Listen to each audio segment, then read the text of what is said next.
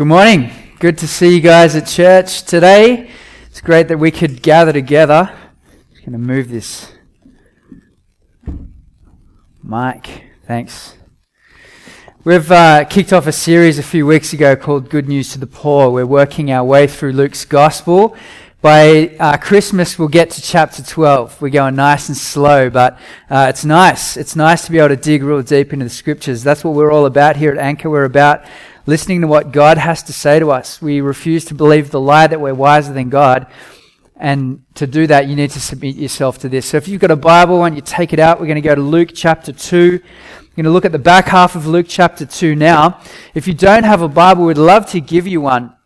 We believe that God speaks through this book, and if you've never read it before, it's the most important book you could ever read, and it will change your life radically.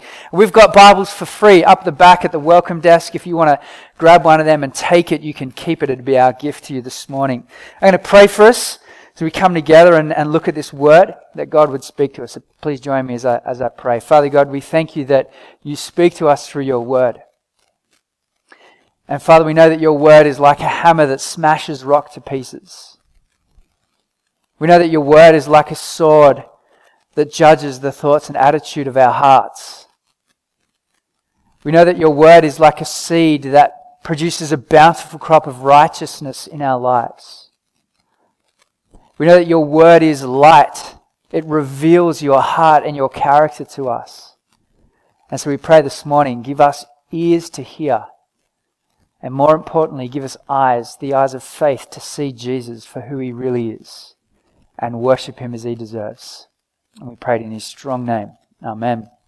I don't know if you guys remember those 3D patterns. Anyone remember those? Like it was just a squiggle of colours, right? And if you stared at it long enough, this image would come out at you. I remember the first time I looked at one of those things and I'm staring at this image and everyone's like, "Can you see the ship?" I was like, I can't see the ship. I just see a blur of patterned colours. And can you see the whale? I'm like, I can't see the whale. It's just like this flat image of colour.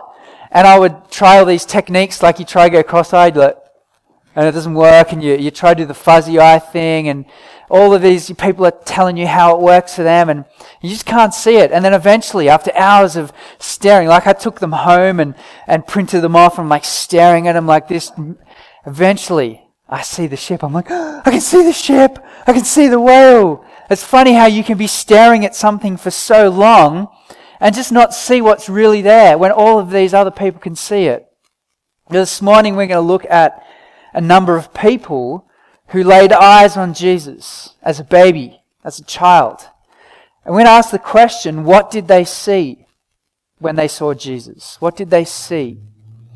We left the story last week with Mary delivering Jesus in a stable and laying him in a feeding trough, wrapped in swaddling cloths, and they take Jesus on the 8th day and they have him circumcised, and we pick up the story today in Luke chapter 2, verse 22.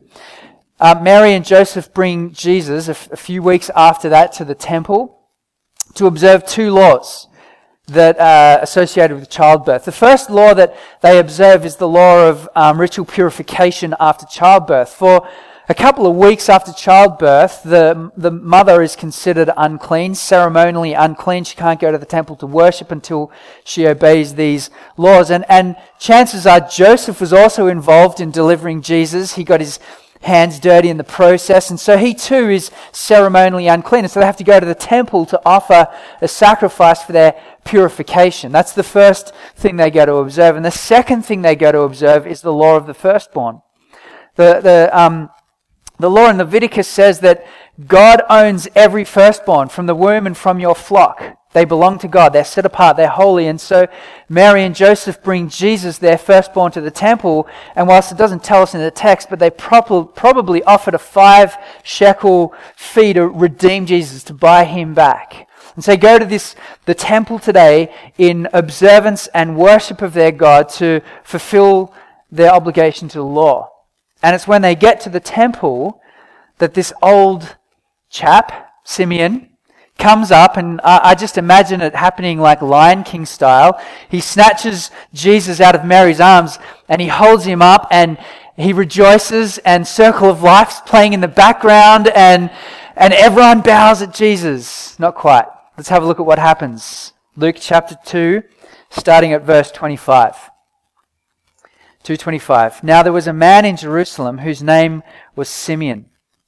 And this man was a righteous and devout, waiting for the consolation of Israel, and the Holy Spirit was upon him. And it had been revealed to him by the Holy Spirit that he would not see death before he had seen the Lord's Christ.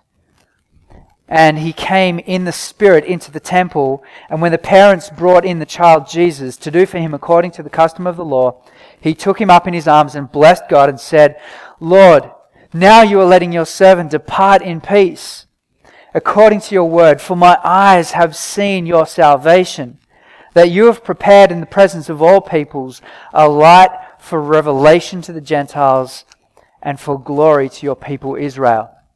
Simeon has a bucket list, right? He's got a bucket list and he's got one thing left to tick off his bucket list, and that is to lay eyes on the born Jesus, to lay eyes on God's salvation. And the Holy Spirit has revealed this to him, that he wouldn't die before this happens.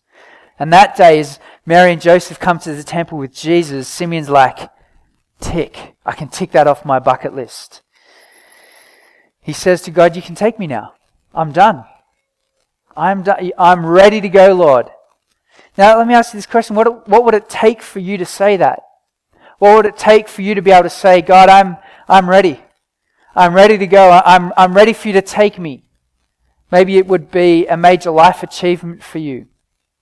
You've achieved the goals that you've set for yourself. Maybe it would be that you are successful in business and you'd be able to set yourself up financially and provide for your family and, yep, I can go now. Or maybe it would be that you have traveled the world and seen everything that there is to see, or maybe it's that you've got married and had kids, or maybe it's that you've seen the grandkids, or I don't know what it is. What is it for you that would cause you to say, yes, God, I'm ready, you can take me now? But my guess is that really we're not ever really ready to go unless there's something on the other side of death to look forward to. Right? I mean, what's there to look forward to? How can you be ready for something if there's nothing there? There has to be something to look forward to. And so it's only when you see Jesus, only when you get who Jesus is, that you can utter those words, Lord, I'm ready to go. You can take me now. Why? Because with Jesus, death is the beginning and not the end. With Jesus, death is just the beginning and not the end. That's why Paul can say, for to me to live is Christ and to die is gain. What? Gain? Yes, to die is gain because what lies ahead is better by far. That's what he says. It's when we see Jesus as God's salvation and the hope that he offers us beyond the grave that we can say, God, I'm ready. You can take me now. And you don't have to be old to say that when you know Jesus. Like you could say that now, despite all of the unfulfilled goals that you haven't ticked off in your life. We can say, God, along with Paul, to live is Christ, to die is gain. Simeon sees that. You see what he says? Let's have a look back at that verse again, verse 30.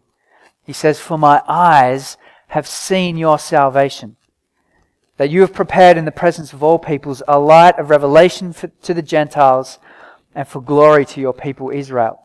Simeon holds Jesus in his hands, and what does he see? Not just a baby, but he sees God's salvation. Now I want to suggest to you, it's not his physical eyes that have helped him see that. It's not like Jesus has any particular distinguishing characteristics of himself that makes it noticeable. It's not like he's got a special birthmark or anything like that. Simeon looks at Jesus and he sees the salvation of God. So many other people, as Mary and Joseph came to the temple that day, saw Jesus and didn't see what Simeon saw. The priests who performed the duties didn't see what Simeon saw. But he sees Jesus. And it's not his physical eyes, but it's the eyes of faith that allow him to see that. Simeon looks at a baby and he sees forward to the cross, when Jesus would die and save people. In the end, it's the Holy Spirit has revealed this to him. Do you notice that 3 times it says in the verse? Simeon is full of the Holy Spirit. The Holy Spirit is upon him. Simeon comes into the temple in the Spirit. The Holy Spirit has revealed this to Simeon, that he would not die before he sees the Christ. This is God's work, opening his eyes, the eyes of faith, to be able to look at a baby, an ordinary baby, and see something more, see something special about him. Now that's a reminder to us, isn't it, that everyone comes to Jesus on the same terms. Everyone comes to Jesus requiring God to open their eyes so that they would see and behold. See, what does the Bible say of me? I was blind. The Spirit of God did a work, and now I see. I need the Spirit of God to open my eyes so I would see Jesus and perceive him as Saviour. Now, friends, if you're here this morning and you don't see Jesus that way, then my encouragement to you would be to ask the Spirit to open your eyes. God, reveal your Son to me. Show me. As I read this book, help me to see Jesus the way that these people see Jesus. Help me to see Jesus the way that Luke intended for me to see him, as the Son of God.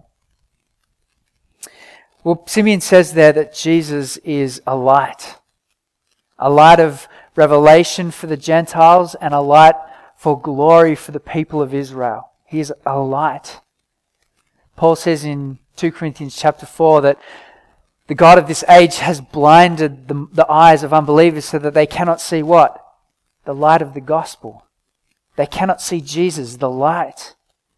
And it's not until the Holy Spirit removes the veil and opens blind eyes that people can see. This is what Simeon sees. And that truth ought to lead to humble Christians. Because it's not about you and your ability to see. It's not about you and your ability to achieve. It's not about you and your ability to be good. It's not about you and your ability to attain a certain level of righteousness that would make God happy with you. No, it's about God opening your eyes so you can see. That ought to produce humility in people. Christians ought to be humble. It's so sad when they're not, because it's a work of God. The Spirit of God opening blind eyes. And so that's what Simeon sees. He looks at a baby and God reveals to him that this child is the Saviour of the world. But that's not all Simeon sees. He sees more than that. He sees opposition to Jesus and he sees pain for Mary. Have a look at what it says in verse 33. And his father and mother marveled at what was said about him. That is, Mary and Joseph marvels at what Simeon says about Jesus. And Simeon blessed them and said to Mary, his mother, "Behold, this child is appointed for the fall and rising of many in Israel, and for a sign that is opposed, and a sword will pierce through your own soul also, so that the thoughts of many hearts will be revealed." Simeon looks forward and he sees the kind of opposition that would come to Jesus and his ministry. He sees the way that Jesus will be treated. He sees that the ministry of Jesus will cause people to be divided in opinion as to who he is. Simeon looks forward and he sees the cross. And he sees Mary there looking at her boy crucified, hanging there, dying. And he says, "Mary, some will perceive your child as the Saviour of the world, but others will see him as a blasphemer worthy of death, and they will crucify him." He will divide people's opinions. That's what Simeon sees. It's just a baby. He picks up this child and he looks and he sees the salvation of God and he sees Jesus' ministry and the type of opinions that will be divided about this child. That's what Simeon sees. But he's not the only one who sees Jesus in the temple that morning and sees something different. There is another person. Her name is Anna. Have a look at verse 36. This is what Anna sees. "And there was a prophetess, Anna, the daughter of Phanuel, of the tribe of Asher. She was advanced in years, having lived with her husband 7 years from when she was a virgin, and then as a widow until she was 84. She did not depart from the temple, worshipping with fasting and prayer night and day. And coming up to that very hour, she began to give thanks to God and speak of him, that's of Jesus, to all who were waiting for the redemption of Jerusalem." Anna is old, right? She's really old. She's an old widow. We've got no idea how good her eyesight is. There's no optometrists in this time, but she comes to the temple, and again, with the eyes of faith, she sees a child, and she begins to rejoice over this child. She begins to tell people who are waiting for the one who was to come that this is the one, and she gives thanks to God, and she rejoices. It's interesting to note there that both Simeon and Anna are painted for us as people who are waiting expectantly for God to work. They're waiting expectantly. Anna is at the temple daily, worshipping with prayer and fasting, waiting for the consolation of Israel. And I think Luke includes that because he wants us to see that God loves people with an expectant heart. God loves people who are waiting for him to do his work. And that's the kind of church we need to be, an expectant, prayerful, hopeful church, looking for God to do his work here in our city.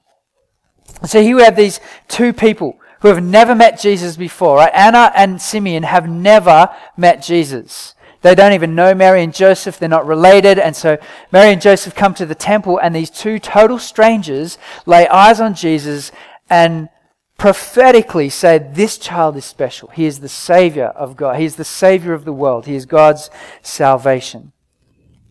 But the question is, what did Mary and Joseph see? Because they spent all of their time with Jesus, right? They saw him.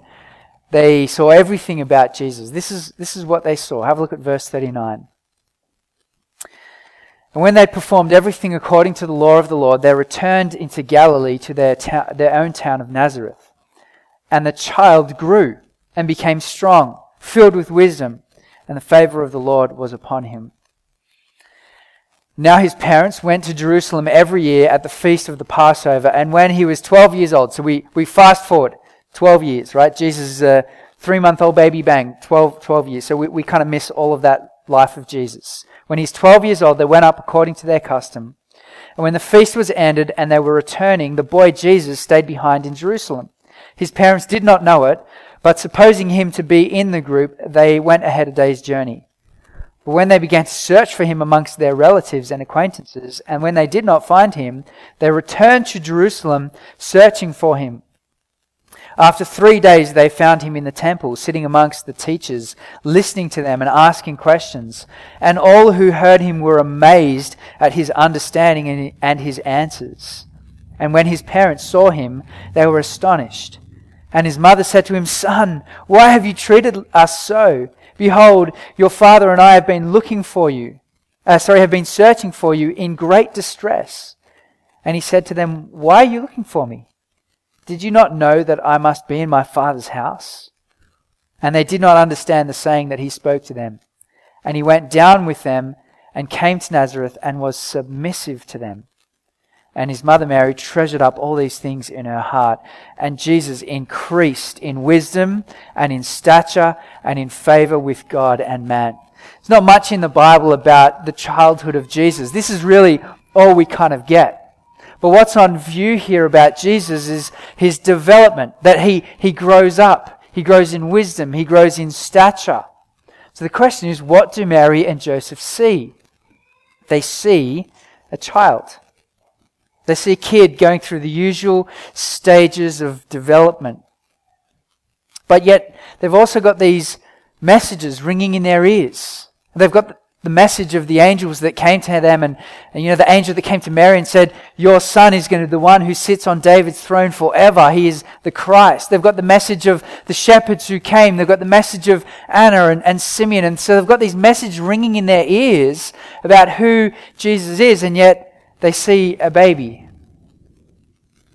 You'll notice at the beginning and the end of that section I read, there's 2 references to Jesus' growth. Verse 42, it says that he became strong. He grew and became strong.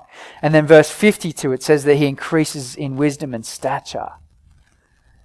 Mary and Joseph watched Jesus grow up like any other kid. I mean, Mary and Joseph would have changed his nappies, and it would have been there as he took his first wobbly steps and the first time that he had solids, and they would have taught him his first words, and when they took him to primary school for the first day, they were barely holding it all together as they handed off their child. And I mean, he learnt things probably never learnt how to swim, but that doesn't really matter because he could walk on water anyway. But Jesus learned things, right? He grew up. I mean, Mary cooked all these hearty meals for Jesus. As a teenage boy, she was like, where did all that go? And Joseph teaches Jesus things. I mean, he's a carpenter, and so he teaches Jesus how to cut, how to nail, how to do a join, all that. He learns, just like any other kid would have. He grows, he develops. And so Mary and Joseph look at this child of theirs, and while they have these promises ringing in their head, they see a baby, they see a toddler, they see a child, they see a boy, they see a teenager, they see a man. And yet also they see the Son of God at the same time. It's a mystery of the Christian faith, along with the Trinity, that Jesus can be both fully God and fully human at the same time, married together. And we're going to see why that's so vitally important in a second. But you notice an interesting phrase at the end of verse 51 there. It says that Jesus went down back to Nazareth and he was submissive to his parents. Even though they were the ones who were at fault for leaving him there, for not checking that they had their child, he's submissive to his parents and he goes down with them. Even though his life's purpose is to be in his Father's house, he submits to his parents. You know that Jesus, as a young boy, was never sent to his room for being naughty. He was never grounded. Well, maybe he was, but it wasn't his fault, right? The error was with Mary and Joseph for getting it wrong. It was James's fault. It was someone else's fault, and Jesus copped the blame. It was like, it's so Jesus of you, Jesus, to take the blame for someone else's naughtiness, right? But Jesus never sinned, right? He was the perfect child. He was never in error. He perfectly obeys the law. I mean, even as a baby, Mary and Joseph bring him circumcised on the 8th day. The 5 shekels of redemption is offered for him. He grows up perfectly obeying his parents. And all of that perfection, all of that obedience, all of that godness is what makes Jesus the appropriate Savior for our sin. Because you realize this, if Jesus decided not to submit to his parents and rebel against them, then when he dies on the cross, he dies for his own sin. He's not the perfect sacrifice. He's not the unblemished lamb. So it's crucially important that Jesus is sinless. You know, when Jesus dies on the cross, two things happen. And his perfection, his godness depends on this. The first is that when he dies on the cross, he dies to take away your sin. He takes the penalty, the punishment for your sin, and he wipes the slate clean, gets rid of it. But the second thing that happens when Jesus dies on the cross is that he gifts you his obedience. He gifts you his perfectness. He gifts you what the Bible calls his righteousness. And so there's this great exchange that takes place. Jesus gets your sin and he takes that, and then you get his righteousness, his goodness, his obedience. He takes sin, you get perfection. All of that is vitally dependent on the fact that Jesus is both God, he is perfect, and both human, that he can die for us in our place as our representative. So what do Mary and Joseph see? This crazy mix of a child who is both human and yet incredibly God at the same time. And it's a mystery. My question is this for us this morning. What does Sydney see when they look at Jesus? What does our city see when we talk about the Savior of the world, when we talk about this one who has come? I was looking at some stats this week and they blew me out of the water. Did you know that 80% of people in Australia would say that they either fully or partially believe that Jesus died on the cross? Does that surprise you? 80% of people? And what even blew me away more than that was 53% of people would say that either fully or partially they believe that Jesus rose again from the dead. Interestingly, less believe that Jesus walked on water. I'm like, come on, if you believe that someone could rise from the dead, surely you can believe that someone walks on water. But those statistics blew me away.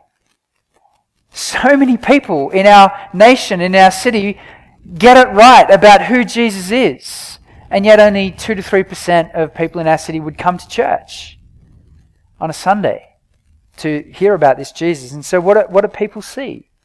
People see simply a character who, yes, might have died on the cross and might have risen again, but he's irrelevant.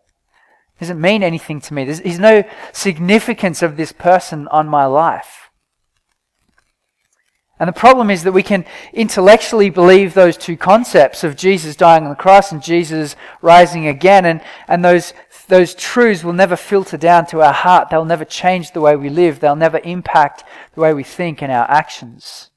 But we know that Jesus is radically on about the heart. He pursues the heart. I mean, as we get through Luke, you're going to see him going hard after people's hearts. He doesn't care so much about the external. He doesn't care so much about the statements. He cares about the heart. So if people see in our city that Jesus, by and large, is irrelevant, how will they see him as Luke intends him to be seen? How will they see him as he's painted in the pages of the Scripture? Someone who can radically transform people. Someone who brings hope. Someone who brings life. Someone who saves and rescues. How will our city see Jesus? I want to suggest to you it's going to be by our actions and by our words. By our love of people and by our gospel. You know, we don't get the privilege of Simeon. We don't get to lay physical eyes on Jesus and see him. We don't get to see what the disciples saw, Jesus ministering and working and performing miracles. We don't, and it wouldn't be right of us to demand that either. I mean, does Jesus have to come back in every generation and redo what he's done? No, we've got eyewitnesses who recorded it for us so we can see and trust and believe, and that's why Luke wrote. Remember, the purpose of writing this book is so that the person he wrote to would have faith, would have certainty. And so we want people to see Jesus as he is. And this is the way I think it happens. 1 John chapter 4 verse 12 says this. 1 John 4, we got it? No one has ever seen God outside of the people who lived in Jesus' time. Right? John is writing after this to a church who's maybe 70, 80 years after the time of Jesus. No one has ever seen God with their eyes, but if we love one another, God abides in us and his love is perfected in us. John writes this verse primarily as a verse of assurance for Christians who ask the question, how can I know for sure that God loves me? How can I know for sure that I'm a Christian? How can I know? And he says, well, you'll know if you love one another, because the love that God has for you overflows out of you into other people. And so this is a witness. But I think by implication, whilst it's an inward witness to our hearts that yes, I believe, it's also an outward witness to our world as they see our love. And interestingly, it's our love for each other at this point. It says, while you love your brothers and sisters, while you love your family, your church family, people will look on, and that's a sign that the love of God is real, that the love of God is there. You know, one of the strongest apologetics for our message is a radically transformed life. That Jesus would turn people's lives upside down. And sometimes we feel the pressure of having to know all of the answers and be as smart as John Lennox and Richard Dawkins. And when people really don't want, all they want to see is, does Jesus make a difference for you? I mean, do you really believe this? Does it change your life in any way? And a radically transformed life is a massive demonstration that God is real. I'll give you an example of this. This week, the Sydney Morning Herald put on their front page an article about a church. Crazy, right? Irrelevant, old, who needs the church? But yet, Sydney Morning Herald front page writes an article about a church called City Light in Balmain that our good friends Gav and Jez have planted a year and a half ago. And one of the girls from their church, a young girl called Coco, has been burdened to care for refugees who are landing in our cities and have got no food and no money and no housing, and she wanted to care for them and she had no idea what to do. And so she went to some of the organizations that help asylum seekers. She said, how can we help? And they said, you know what? We need food. They need food. They've got no money. One of them can work. There's 10 of them living in the house. There's no toiletries. She said, I'm on it. She started a thing called Simple Love. And last month, I think it was $30,000 worth of food, groceries and supplies were donated by churches across our city as she's gathered them together and said, look, if God loves us, If we were the ones who were the outcast, if we were the ones who were the exiles, if we were the ones who were the refugees and God pursued us and loved us, then shouldn't we be doing that for other people who land in our country and our city and care for them? And she was motivated by the love of Jesus to go and love these other people. And the herald picks up and goes, what is happening here? No one does this. The people at the Centre for Refugees in Newtown said, no one does this. No one comes and donates $30,000 worth of groceries for refugees, and yet here is the church doing this. This week ABC called them up, ABC Radio, and said, can we run a story? This is incredible. Friends, that's the church. That's the love of God filtering through people into other people. And as our world looks on that, they say, aha, there's something here. There's something about these people. So that's the first way I think our city will see Jesus, as we love our city to bits. But the second way I think people will see Jesus is as we speak of him. This is what it says about Paul and Barnabas. Luke writes a second edition of his volume of the work of Jesus. It's called Acts. And in Acts chapter 13, verse 47, he says this about two of Jesus' servants, Paul and Barnabas. For the Lord has commanded us, saying, I have made you what? A light to the Gentiles. That's exactly what Jesus was. I've made you a light to the Gentiles that you might bring, salvation to the ends of the earth. Simeon says, I look at this child and I see a light of revelation for the Gentiles. And that's exactly what Paul and Barnabas are. Taking the message of Jesus and living a radically transformed gospel life as they do that to the ends of the earth. Remember what Jesus says about the church, Matthew 5? He says this, you are the light of the world. You are the light of the world, a light of revelation. It's not just Jesus. Friends, this is what incarnational ministry is about. You are the light of the world. A city on a hill cannot be hidden, nor do people light a lamp and put it under a basket, but they put it on a stand and it gives light to all the house. In the same way, let your light shine before others that they may see your good works and give glory to your Father in heaven.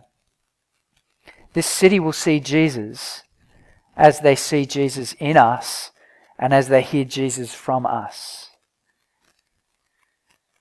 If our church is being what God has called us to do, if our church is really living out our gospel identity, that we are radically transformed people, they can't help but see and hear Jesus in and through us. That's the kind of church we need to be. Love this city to bits. Have the love of God overflow from us. But I want to make this a little bit more pointed. Rather than just talk about the 4.6 million people in our city and what they see, I want to ask, what do you see? What do you see when you look at Jesus, when we talk about Jesus here? Is he your Saviour? And many people would say, yeah, of course. I believe Jesus died on the cross. I believe he rose again, died for my sins. Of course he's my Saviour. But there's a real difference between a stated verbal Saviour and an actual functional Saviour. Something that we really do quickly turn to instead of turning to Jesus. We say, yeah, of course Jesus is my Saviour, but when we really need him, the first thing we go to is something else rather than coming to Jesus. I love what Mark Driscoll does. He gives 5 questions to help identify a functional Saviour in your life. And so we're going to work through those 5 questions now. And as I ask these questions, for those of you who've got particularly soft consciences, I don't want this to cause doubt or lack of assurance for you. And so my prayer is, as we go through these questions, the Spirit of God would work in your heart and remind you that you're his child. But I ask these questions to help us examine whether or not we really are having Jesus as our Saviour. So the questions are there on the screen. There we go. Question number 1. Who or what do you live for? Who or what do you live for? Is it your career? Your family? Yourself? What is it? If Jesus is not there, he's not in the place he should be. Who or what can you not live without? Your partner? Your iPhone? Technology. Who or what can you not live without? Who or what do you turn to in times of need? You know, when your world crumbles, what's the first thing you rush to? Is it falling at the foot of the cross and pleading or is it food or shopping, your partner or alcohol? Where's the functional Saviour when you're in need? What causes your highest joy and your lowest grief? When you lose a person, when you lose a job, when you gain a person, when you gain a job. Who or what is the center of your life? Jesus needs to be in that place. And if he's not, it means something else is Saviour there. Whatever it might not be any of those things that I've listed. It might be something different for you. You know, in the end, money it's a useless God. Because it runs out. You can't take it with you. Your partner, they can't be your Saviour. I mean, they're not perfect. You ought to know that by now. They let you down. They break your heart. They're selfish. They don't make a good God. Food is not the ultimate comforter. I mean, we should know this, right? We run to food for comfort, and then so quickly we're uncomfortable because we've overeaten, and it just doesn't work. Sex is not the ultimate feeling. It just doesn't last that long. But you know, Jesus always satisfies. Jesus never lets you down. Jesus is the ultimate comforter, no matter how dark the season. Jesus never ends. Friends, what do you see when you look at Jesus? Do you see your Saviour? A couple of years ago, a friend of mine, some of you will know him, his name's Paul. He was living a wildly reckless life. This guy was, if anyone was pursuing pleasure, it was Paul. He pursued it as hard as he could get, bought as many toys as he could, custom Harley Davidsons, Ducatis. For kicks, he used to ride up to the police, flip the bird, and then just do a wheelie and ride off in his motorbike. He was a great motorcycle rider, and he would outrun the cops all the time. Eventually, he got caught. He was riding back, he was racing at Eastern Creek, and he realized that he forgot to flick his fuel tank from reserve back to normal, and he ran out of petrol, went to flick it over, and realized he was out of petrol, completely gone. And there's this big guy, he's like Hulk, and he's hiding behind this little tree with his motorbike on the ground, and the police pull him. He goes to jail for 2 years. Reckless life. And then he gets out of jail, and his cousin Grant has been investigating who Jesus is, becomes a Christian, and him and Grant do dirt bike riding together, and he's like, dude, there's something different about you. You've changed. Like, I go into jail, I come out, and you're a different person. He's like, yeah, I met this guy, Jesus, he changed my life. You should come to church. Paul's like, all right, tried everything else, may as well go to church. He goes to church, he sits in the back row of church, and as he sits in the chair, he says he feels a weight just completely drop off his shoulders. He's like, never felt that before. Listens to the message, and he's like, this is incredible. I've never heard anyone talk the Bible this way. I've never heard anyone talk about Jesus. He goes to work the next day. He's a truck driver, and he's driving his truck. And he's I don't know where he's driving. He's driving along the road, and all of a sudden this blinding light appears in the cabin of his truck to the point where he has to pull the truck over and stop. And the light disappears. He's like, what was that? And he rings Grant. He's like, dude, I'm driving my truck, and this light appears in the truck, and it blinds me. I have to stop and pull over. And he goes, what is it? What is happening to me? And Grant goes, I think Jesus is showing himself to you. And as the weeks go by, he reads the Bible. He meets the Jesus that we find in the pages of the Scripture, and his life is radically transformed. Radically, like, this guy's now married to like the woman's pastor at my old church at MBM. His life turned upside down because he saw Jesus. He saw Jesus for who he is.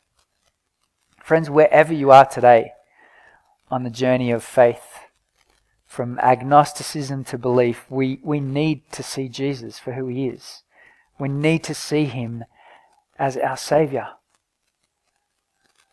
Maybe today, for the first time, you see him with the eyes of faith, and you see him as Luke has painted him, and you're like, yes, Jesus is my Saviour. Or maybe today you need to see him afresh, with fresh eyes, and repent of those functional saviours and come back to Jesus and see him as you know him to be, the only sufficient Saviour that is. Friends, we're going to celebrate the Lord's Supper together now. And as we do this, what we're doing is we're looking at Jesus. Well, we're not physically looking at him. We're looking at two symbols. We're looking at bread and grape juice. And these two symbols represent Jesus. And so with the eyes of faith, we need to see what Jesus has done for us by having his body broken and his blood shed on our behalf. So during this time of response, we ask you guys to reflect, to pause, to pray, to repent of functional saviors in your life, and as your heart is ready to come forward and to dip the bread into the grape juice and to remember what Jesus has done. But friends, if you're a guest with us, please don't feel under any obligation to participate in this. If you're not comfortable, that's fine. Just enjoy this time of reflecting. If you would like prayer for anything, if there's things that God has been stirring in your heart, things that you would like to repent of, things that are weighing heavily upon you, then Brian, who emceed, and Steve are going to be out to the side here just in the foyer. They would love to pray for you. Anything. There is nothing that is too small to bring before our God. But friends, we're going to pause and we're going to reflect and we're going to celebrate what Jesus has done for us. So I'm going to pray, ask the band to come up, and we're going to respond. Father God, we thank you for Jesus. We thank you that in this child we see not just a baby, not just a boy, but we see God, we see the Savior of the world. We thank you, Father, for what Jesus has done for us, that he is our rescuer. And we pray this morning for the eyes of faith that would see Jesus not as irrelevant to our lives, but as our rescuer, our Redeemer, our hope. I want to repent this morning, Father, of functional saviors, of things that we run to so quickly instead of our real Savior, Jesus. And I ask, Father God, that you would transform us and change us, make us more like him for your glory. Amen.